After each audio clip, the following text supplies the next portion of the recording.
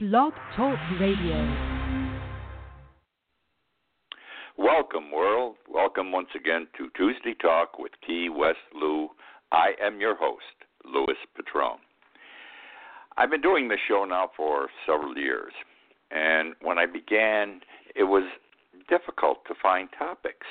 Not because I did not know how to locate them, they just didn't exist in the multitude they exist today.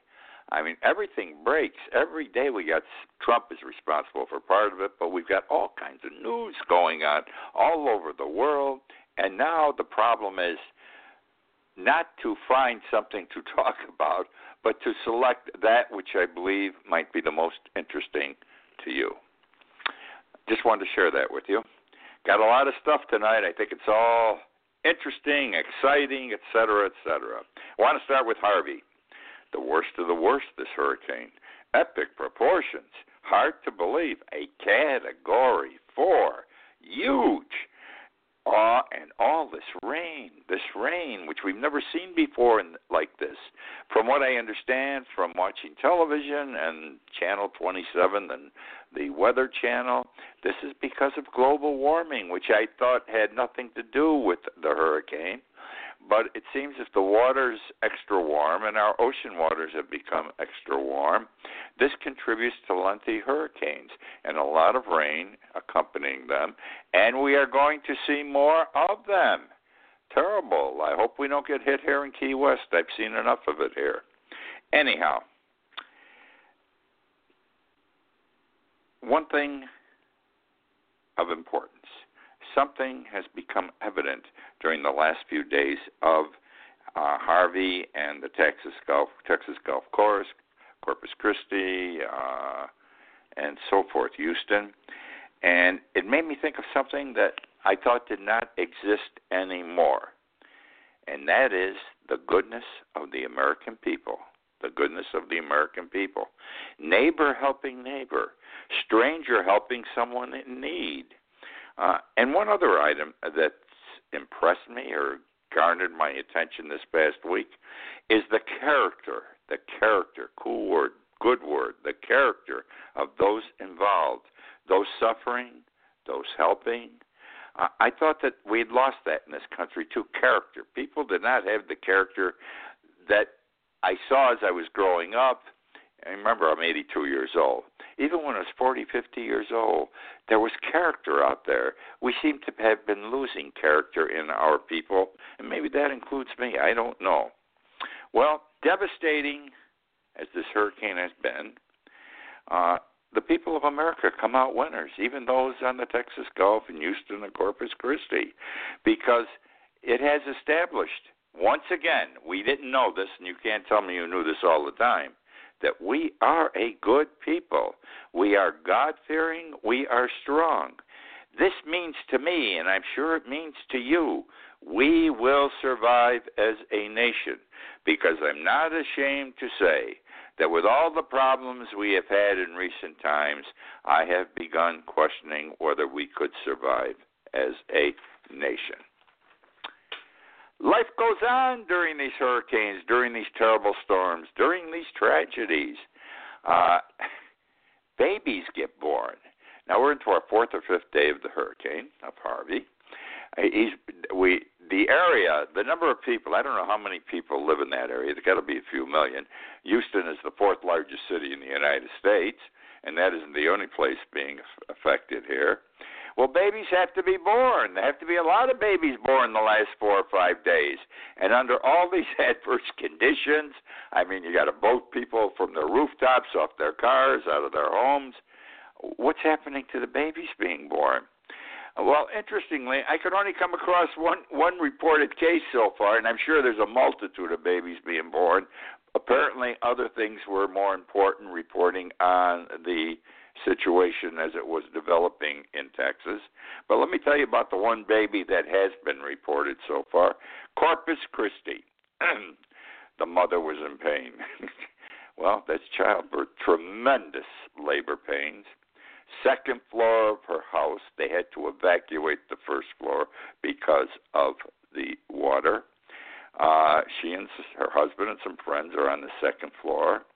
There was no time, no boat to leave to get to the hospital, no boat. Did you catch that? They were in complete darkness. Electricity had gone. The only light came from cell phones some people were holding. Her husband, with the assistance of some friends, delivered the baby. You say, how wonderful.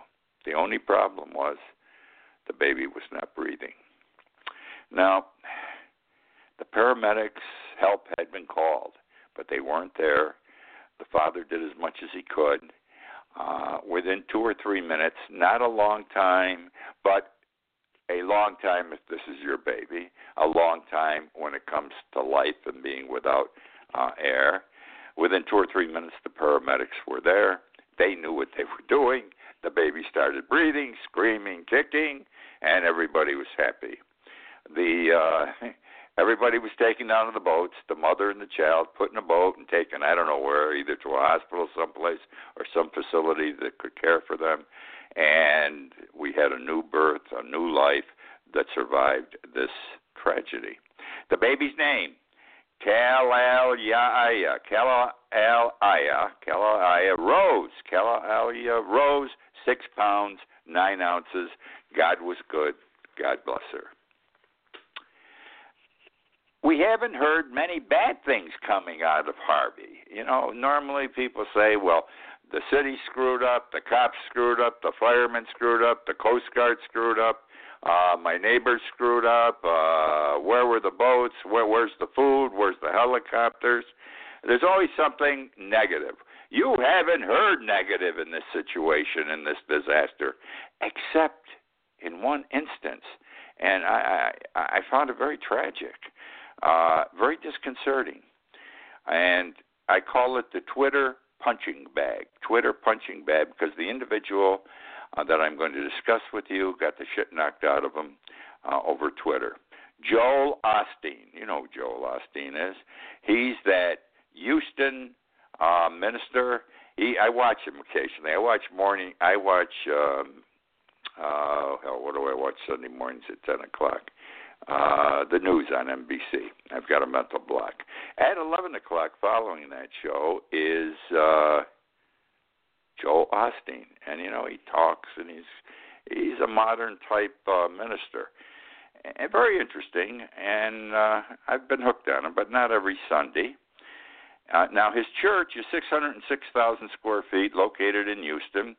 It seats 16,800 people, and it is packed every Sunday, called Lakewood Church. Now, you would assume people are running to the church to have a safe place to stay while all this is going on, because it's a big place, several stories high. Well, they weren't. And the reason is that Lakewood Church is prone to flooding, especially the first floor, which then, for some reason, can make the second and third floors collapse the way this place is constructed. The church was not locked up. It was never advertised as a shelter, though it's been accused of being locked up. Only 3 people even came by looking for assistance. Again, the first floor was flooded big time, and the reason I'm aware of this is it's been on television.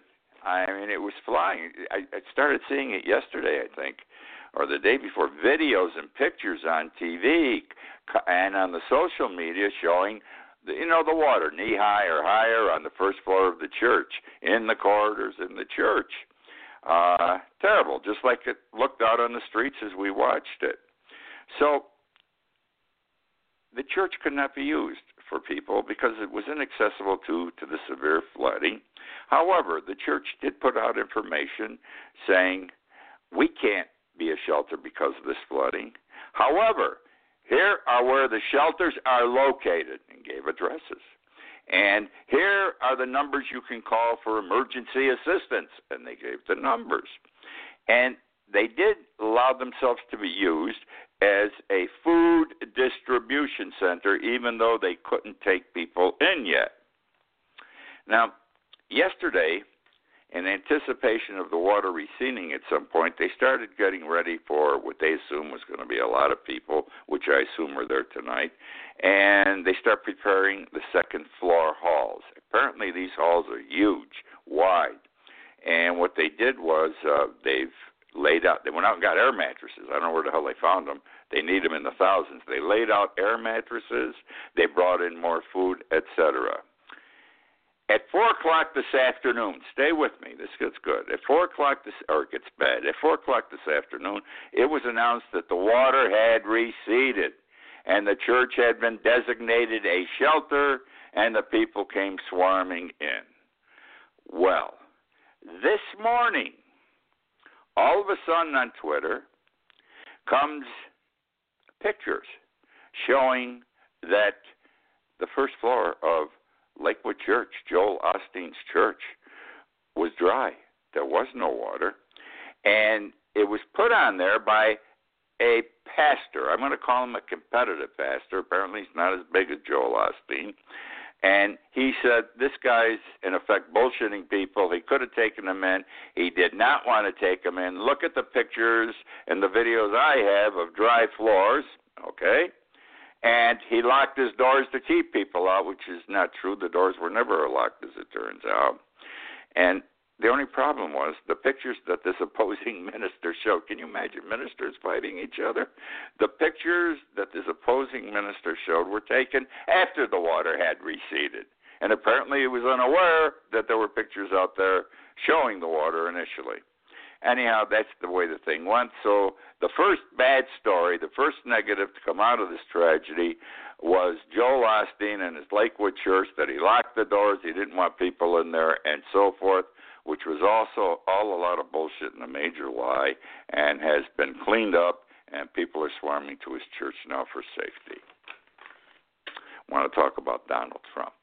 Man of the hour. He's a man of the hour every day, ever since he got elected. Amazing. He's bankrupting the Secret Service. He is bankrupting the Secret Service. This is the story. You know, everybody's you got so much money you can spend. You can't spend more than that. Your budget, it's anticipated beforehand. So much is allocated for Secret Service purposes.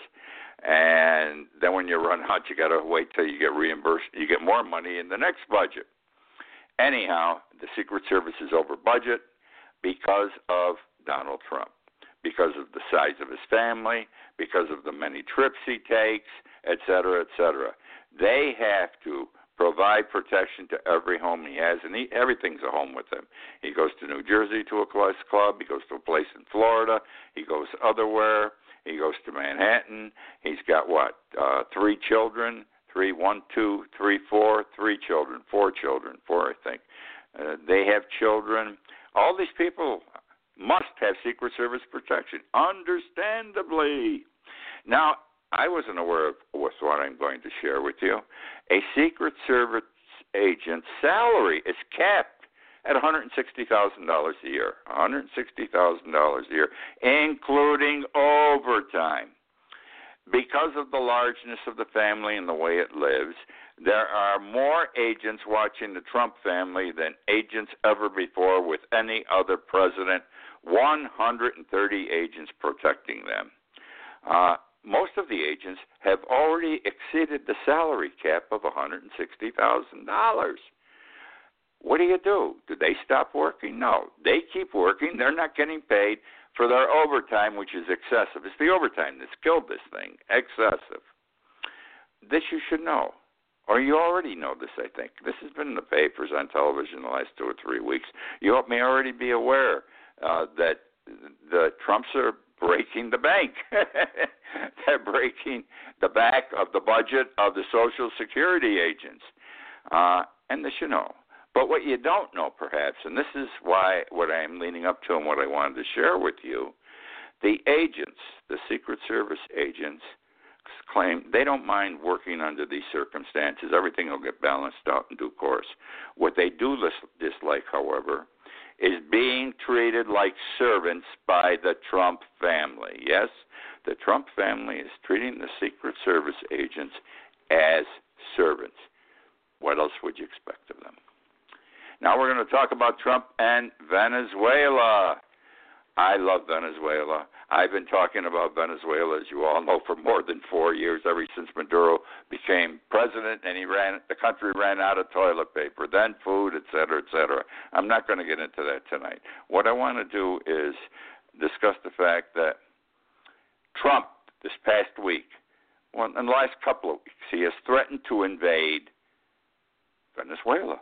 We're going to invade Venezuela. How stupid. He's not happy, he said, the way Maduro, the president, is treating the people.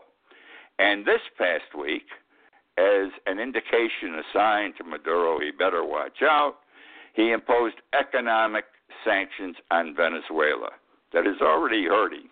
That's why the people aren't eating. They're not working. They don't have any food. Anyhow, Trump is wrong doing this and imposing the sanctions. He's looking for a fight with a little country compared to ours, with a much less powerful country, one that can be easily defeated, okay? It's wrong for him to discuss, to think, to contemplate a fight, a war, because it's not what he thinks it is. Venezuela is not our business. Hear me. What goes on in Venezuela does not concern the United States of America. 2 reasons. One, Venezuela does not represent a threat to the United States. Not in any way. When did you ever feel you were going to get bombed by Venezuela? They're not the people from North Korea. I mean, nobody's talking about going to war with us. Nobody's talking about anything. He's threatened. You don't do anything unless you're imminently threatened by an adversary. Then you do something if you so desire. And secondly, Venezuela's problem is really a civil one. These people are building up to a civil war. Eventually, it's going to be a civil war. It's getting closer and closer. The problem is, as we are divided in this country 50-50 politically, they're divided in Venezuela. You got Maduro's people and you got the opposition 50-50. Maduro has the army on his side, which helps, okay? They've had many protests. Hundreds of thousands of people appear in the streets in opposition to the president. But they haven't been fighting until the last 1 or 2 months, and then very slightly in the streets. Now they're getting a little porky, and you'll have fights with the police, with the federales, with the army, and there's some gun shooting and everything, but not big time yet, still small. The reason has been the people who oppose Maduro and his ways have not had the balls to stand up to him and have a civil war. This is what this situation is leading up to. This is what it has always been, a civil disturbance amongst 2 different groups in a country. It's none of our business. Not one American life should be shed for Venezuela. Not one drop of American blood. Now, let me share with you the real reason. I follow this Maduro. I follow Venezuela. I try to follow my president. The real reason why Trump wants to invade, okay, Venezuela. Oil. Venezuela has the largest petroleum reserve in the world. You heard me. The largest petroleum reserve in the world. Now, you have heard Trump talk about the following. He mentioned, several weeks ago, Iraq. We had them. We beat them the first time. We should have stayed there and taken over the oil, kept the oil for ourselves. You heard him last week about North Korea. Look at all the minerals North Korea has. Whoever conquers them can use those minerals. North Korea does have unique minerals. They have the minerals of today, the minerals that are required for today, for computers, for cell phones, everything like that no other country really has in the volume they have. Even Russia wants the minerals in North Korea, all right? And he says we should go and we can have the minerals. Well, that's not the United States. We don't invade a country to take their oil or their minerals. They have to be a danger to us, that they're going to hurt us, come after us. If they're not, Why would we invade them? Why would we put American lives in jeopardy? This is not the American way. But Trump isn't the American way, so maybe it is understandable. Okay, one more Trumpy. I apologize, but, he's in there every day. Sheriff Joe Arpaio's pardon, a disgrace. Lewis says it's a disgrace, the pardon given to the Phoenix, Arizona sheriff, who was recently convicted in federal court of contempt of court for the abuse he heaped upon Mexican immigrants and other immigrants over the years, the many years he was sheriff. Do you know what's coming out this week that he did? If he had an immigrant woman who was pregnant and delivering him, he had the women shackled during the delivery process. He had them shackled during the delivery process. He arrested people. He'd go up and say, where are your papers? You got no papers, you're arrested. He'd bring them over to the border and dump them over the border. Or he'd put them in jail, no lawyer, no brought before a judge, no rights. You got to understand, you're in this country. You may not be a citizen. You still have certain rights. He abused the law. He didn't like immigrants. He became a law unto himself. And Trump admires a person like that who's a law unto himself, who's a tough guy, because Donald Trump perceives himself as a tough individual. Well, let me start this way. I ask the question, does Trump have the power to have granted Joe Arpaio a pardon? I'm not sure. The Constitution gives him broad power. In a few words, it says he's got the power to pardon. It doesn't limit it in any way. There is a Supreme Court decision decided more than 150 years ago in 1866 that says the president has broad powers before the person's arrested, during the arrest, when arraigned, during the trial, after the trial, at any time. The president can pardon anyone for a crime. It has to be a federal crime. Interesting.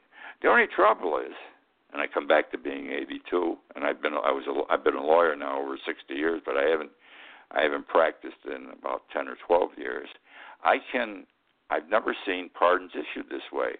There has always been a procedure within the Justice Department. They have what is called a pardons section. And all modern presidents, and I don't know how far back that goes, maybe to Franklin Roosevelt, definitely from Truman on, here's the way they pardon people. Understand, there are thousands of people who apply to be pardoned by the president every year. There are 4 steps within the pardons section that must be followed before there can be a pardon. The question becomes, do these steps limit the constitutional power given the president? Must they be taken into consideration? We have freedom of speech, but you can't yell fire in a crowded theater. No right is absolute. There's always an exception. Are these an exception? And let me go over those 4 briefly and quickly with you. The person seeking the pardon must apply for it. Arpaio never applied for anything. The president signed some kind of paper and gave it to him saying, you're pardoned. The man never made formal application. 5 years must have elapsed from the time of conviction. Arpaio just got convicted 3 weeks ago. Nowhere close to 5 years having elapsed. Right? The person seeking the pardon must admit responsibility for the crime, must admit that they were responsible for the crime. Arpaio has never admitted responsibility. In fact, he's been saying since the day he was arrested, he's innocent. This was a political witch hunt that put him in this position, and that's why the judge convicted him. And finally, the applicant, which would be Arpaio in this case, must show remorse for having committed the crime. Where has he shown any remorse? He still says it wasn't a criminal act what he did. He didn't do what they accused him of. He has shown he's not been contrite, but yet the president pardons him. None of these rules were followed, the pardon section rules. Now, when Trump did this, or does it, he shows no respect for the pardons procedure, which again has been followed by all our modern presidents. this is another example, and I say this with all due respect to those of you who disagree with me. This is another example, however, of Trump spitting in the face of the federal judiciary. Think how many federal judges he's taken on in the last 2 years. Trump believes he's the law. He believes he's above the law. He's omnipotent. He doesn't understand. The Constitution says there are 3 equal branches. Executive, which is him, legislative, Congress, and the judiciary, which is the court system. He thinks he's the boss of the other 2, and he's not equal to, but better than and superior to. Now, Arpaio isn't helping the situation at all. He announced today, he just got his pardon a few days ago, he announced today that he's going to go to court and have his conviction vacated. You understand it? What they do is he'll go to court and say, I'm not guilty. This pardon says I'm not guilty. I want you to clean it off the books as if it never happened. And the law permits vacation of these things if there's proper grounds. I don't think he's going to succeed because I don't think it was right in giving him the pardon to begin with. Now, there's another situation here. And they were talking about it today on TV on one of the talk shows, and I found it very interesting. Suppose Trump does have this omnipotent power. His power is absolute, granting pardons. That means with regard to the Russia investigation or anything else he's being investigated for, he can pardon himself. I don't know. He can pardon his family members, probably. He can pardon anyone he wants that was involved in this, probably. Unless, and if that's the case, that he does have this pardon power, and this is still being researched by both sides, then how is he held responsible for his wrongdoing? Because I can't believe the American people on his side or against him right now would accept something like that. Him absolving himself and his family from liability if they have it for wrongdoing in this matter. And they were saying that, well, you know, the pardons procedure and pardoning by the president only applies to federal crimes. All the crimes he would ultimately be charged with started at the state level, and then they become federal crimes. He can be indicted. He can be investigated, charged, indicted, and tried in state court under state laws. So where the hell's he going? Raises an interesting question, too, if that's correct. There's all kinds of legal questions here. Just wanted to share all of this with you and to share with you that I think Arpaio and what Trump did in giving him the pardon is wrong. Let's talk about Muslims. Let's talk about India. I wrote about this. I wrote a column on this several years ago in Conk Life. Under Islamic law, if a man wants to divorce his wife, all he has to do is look at her and say, I divorce you 3 times. I divorce you, I divorce you, I divorce you. It's called, in the language, triple talaq, T-A-L-A-Q, triple talaq. Now, India is a Muslim nation. Most of the people are Muslim. They have other religions. And up till this time, that's the way you divorced your wife if you were a man. By the way, if the women wanted a divorce from the husband, they can't look at him in the face and say, I divorce you 3 times. They have to go to court. They have to hire a lawyer. They have to have witnesses. And the whole system is set up to take about 3 years for a woman to get a divorce. All right. India's Supreme Court last week said that this procedure is unconstitutional. I divorce you 3 times, and it says they're on equal footing. They go to court and they fight it out in front of a judge. The woman can get alimony support and support for the children, because under the 3 rule, I divorce you, the wife gets nothing initially for anybody. And that's why this is important to the wives. Interestingly, Saudi Arabia and another Islam country also have gotten rid of the I divorce you. And this shocks me that Saudi Arabia has, because they defecate on women. They don't even let them drive. Anyhow, that's the show for this week. Hope you enjoyed. Join me again next week. In the meantime, I'm doing a live video on Facebook every day, 1, 2, 3 minutes, talking about anything that moves me at the moment. Take a look at it. It's under T. West Lou Live. It's on Facebook. Thank you again for joining me. I will be with you next week.